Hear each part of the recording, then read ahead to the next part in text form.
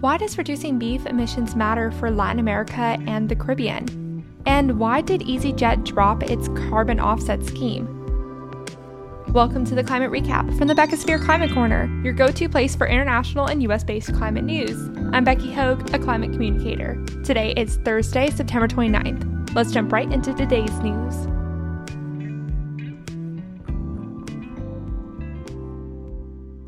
The World Bank just pledged $2 billion to go towards Pakistan as floodwaters recede and the country mourns the loss of more than 1,600 people. Most crops have been wiped out, millions are displaced, and the World Health Organization warns of a second crisis looming, the waterborne illness crisis. The National Disaster Management Authority estimated that at least 100 people have already died from dengue fever, malaria, and typhoid. Pakistan has sent about 10,000 doctors, nurses, and other medical staff to the most impacted Sindh province. Meanwhile, Vietnam downgraded Typhoon Noru to a tropical depression as it made landfall in the Quang Nam province yesterday. The storm brought 72 mile per hour or 117 kilometer per hour winds and heavy rainfall that could spur landslides and flooding. Vietnam is primarily vulnerable to extreme weather events, with predominantly flooding and landslides killing 139 people last year. Noru previously hit the Philippines as a Category 3 typhoon, killing at least 8 people and flooding farmlands.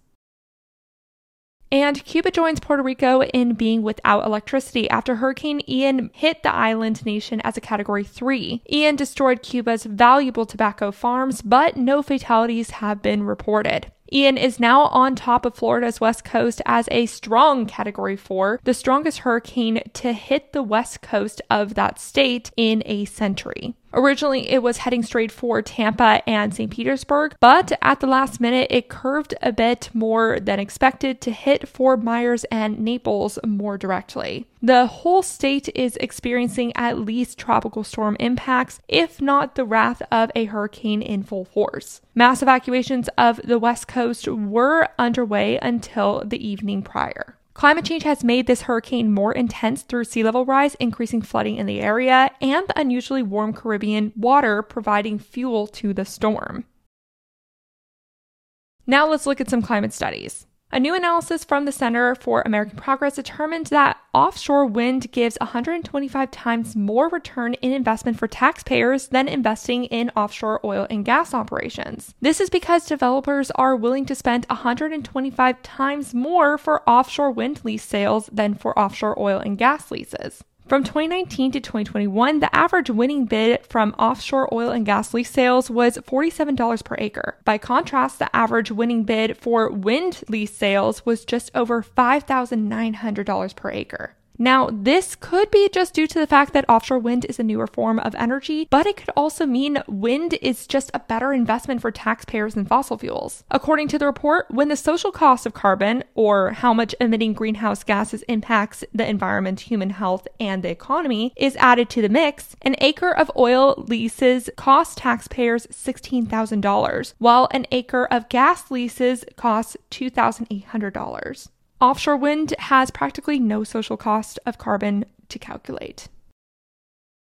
Then, looking at the agriculture industry, a new report by the Inter-American Development Bank shows that reducing beef's carbon footprint will be a main factor in whether Latin America and the Caribbean are able to effectively decarbonize. Agriculture and related land use changes make up over half of this region's greenhouse gas emissions, and the main source of these emissions within this sector is cattle ranching and the beef industry. More than 77% of agriculture land globally is used for livestock, either for grazing or food production. The industry employs 15% of the region's people. And beef production is expected to increase by 125% by 2050 unless trends change. The banks say meeting the Paris Accord goals of keeping warming well below 2 degrees Celsius above pre-industrial levels will require sustained improvement in crop yield along with dietary changes to reduce meat demand, particularly red meat. It calls for shrinkage in agricultural land use in favor of biodiversity-rich and carbon storage ecosystems. Moreover, supply and demand need to be quelled in tandem for a lasting effect. We have several climate victories today. During the Hydrogen Energy Ministerial meeting in Tokyo, more than 20 countries, including Japan, the US, Australia, and Germany, just agreed to boost their output of low-carbon hydrogen to at least 90 million tons by 2030. Low carbon means either hydrogen that's produced as a byproduct of gas, called blue hydrogen, with attached carbon capture and storage, or hydrogen produced in an electrolyzer using clean energy, called green hydrogen. Hydrogen can be used to reduce emissions in hard-to-decarbonize sectors like aviation, steel, and chemicals, but hydrogen should be produced near where it's needed to reduce its chance of leaking. Past the harder stuff to reduce emissions, though, hydrogen is an expensive form of energy to rely on for everyday use. The 90 million number is just slightly under the 95 million ton target recommended by the International Energy Agency, or IEA, to maintain Paris goals. One of the main arguments I hear from people opposed to switching to clean energy is that solar and wind will contribute a lot to the landfill because their parts aren't recyclable. Well, in early August, the renewable energy company Siemens Gamesa reported that recycled blades were used at the Kaskagi offshore wind farm in the North Sea. And now recycled blades are becoming available for onshore wind turbines too through the Recyclable Blades project. It turns out 85% of wind turbine blades are already able to be recycled, but most companies just stick their gigantic blades in the landfill. Recyclable Blades aims to change this trend. Siemens Gamesa is planning to only produce fully recyclable wind turbines by 2024 and has partnered with Wind Europe and industry peers such as GE Renewable Energy and Vestas to call for a Europe-wide ban on trashing blades. In the aviation industry, EasyJet was originally the first to offer carbon offsets for its flights, and now it's the first to stop offering these offsets starting in December. Carbon offsets usually involve paying a third party to conserve a carbon-rich ecosystem, plant more trees, or invest in a carbon capture and storage project. There are no regulations around this industry, and it contains a lot of dishonest players that'll be happy to double count a piece of land for an extra buck. Meanwhile, offsets provide an easy way for companies to claim they're carbon neutral without actually doing any of the hard work to reduce their emissions. All of this was determined to be the case after a joint investigation looked into EasyJet's carbon offset scheme in 2019. Due to this scrutiny, EasyJet has now announced that it will no longer offer carbon offset options for customers after December, saying it is instead going to focus on increasing the energy efficiency of its planes and investing in biofuels and carbon capture technology to reach its goal of 35% emissions reduction per passenger kilometer by 2035. The company claims these efforts are backed by the Science Based Targets initiative. EasyJet has already ordered 168 more energy efficiency planes from Airbus. Over to Australia now, where the Victoria State announced plans to invest $102 million or £94 million in battery energy storage to help reach its goal of producing half of its electricity via wind and solar by 2030. This money will go towards developing 2.6 gigawatts of battery storage capacity by 2030 on its way of getting 6.3 gigawatts on the grid by 2035. And then in the US, the Environmental Protection Agency, or EPA, announced the development of an environmental justice office to address the disproportionate harm climate change and other environmental issues have on lower income communities and communities of color. This larger office will combine 3 mid-level offices that cover environmental justice, civil rights, and conflict prevention and resolution to form one high-level office. The office will have an operating budget of $100 million and will oversee the implementation of a $3 billion climate and environmental justice block grant program created through the Inflation Reduction Act.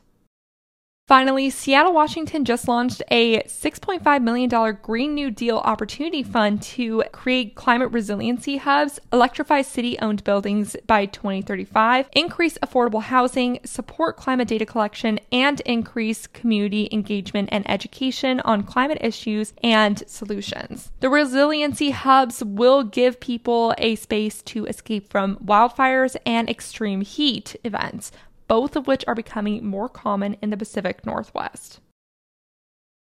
Time for the climate fails. The Australian government is currently considering 29 applications for new coal mines and mine expansions. If all of these were approved, they would emit as much as 17 billion tons of carbon dioxide, according to a study by Move Beyond Coal. That's equivalent to more than half of the country's emissions over the last year. It's unclear which way Prime Minister Albanese will lean, as he has increased Australia's climate commitments, but he has also signaled support for gas and coal. Australia is the second largest exporter of coal in the world. Off the coast of Europe, hundreds of millions of cubic meters of methane gas is bubbling up from the sea as Nord Stream 1 and Nord Stream 2 pipelines were mysteriously gashed. And by mysterious, I mean sabotage. Even though neither pipeline is really being used after Russia shut off Nord Stream 1's flow earlier in the Russian-Ukrainian war, and Nord Stream 2 never became operational, gas was still in both of these pipelines. Methane is 84 times a more potent greenhouse gas than CO2 for the first 20 years they're in the atmosphere. The Russians blame the US for this sabotage, and everyone else blames Russia. Meanwhile, in the UK, environmental groups condemn Prime Minister Truss for planning to suspend environmental protections in certain areas called investment zones. These areas will also receive big tax cuts, lax planning rules, and won't have to comply with having affordable housing nearby. 6 of these zones have been picked out around England, and they're encouraging Wales, Scotland, and Northern Ireland to follow suit. The Wildlife Trust and the National Trust, representing 6 million members, called this plan a, quote, unprecedented attack on nature.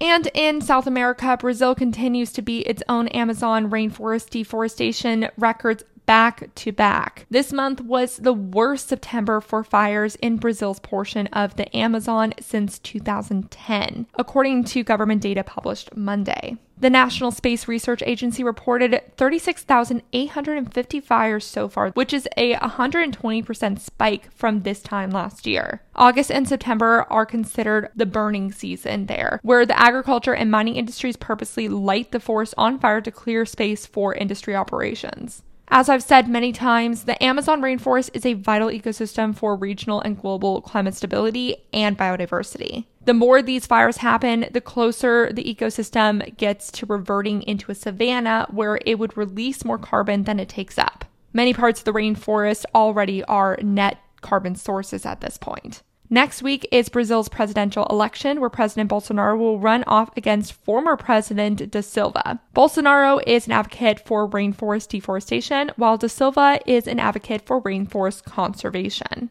Even though Da Silva is slated to win, Bolsonaro might not allow the transfer of power, and he has a lot of military support, so I guess we'll just have to wait and see.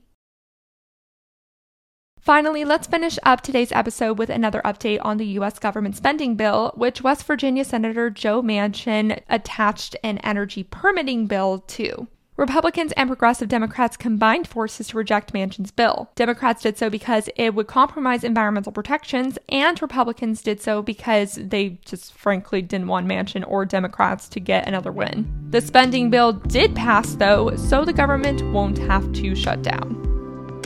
And that was your climate recap for Thursday, September 29th. If you like the work I do, please follow this podcast, give it a 5-star rating, leave a review, and consider checking out the Beckosphere Climate Corner YouTube channel. Remember to talk about the climate crisis every single day and to support your local news organizations. Bye for now.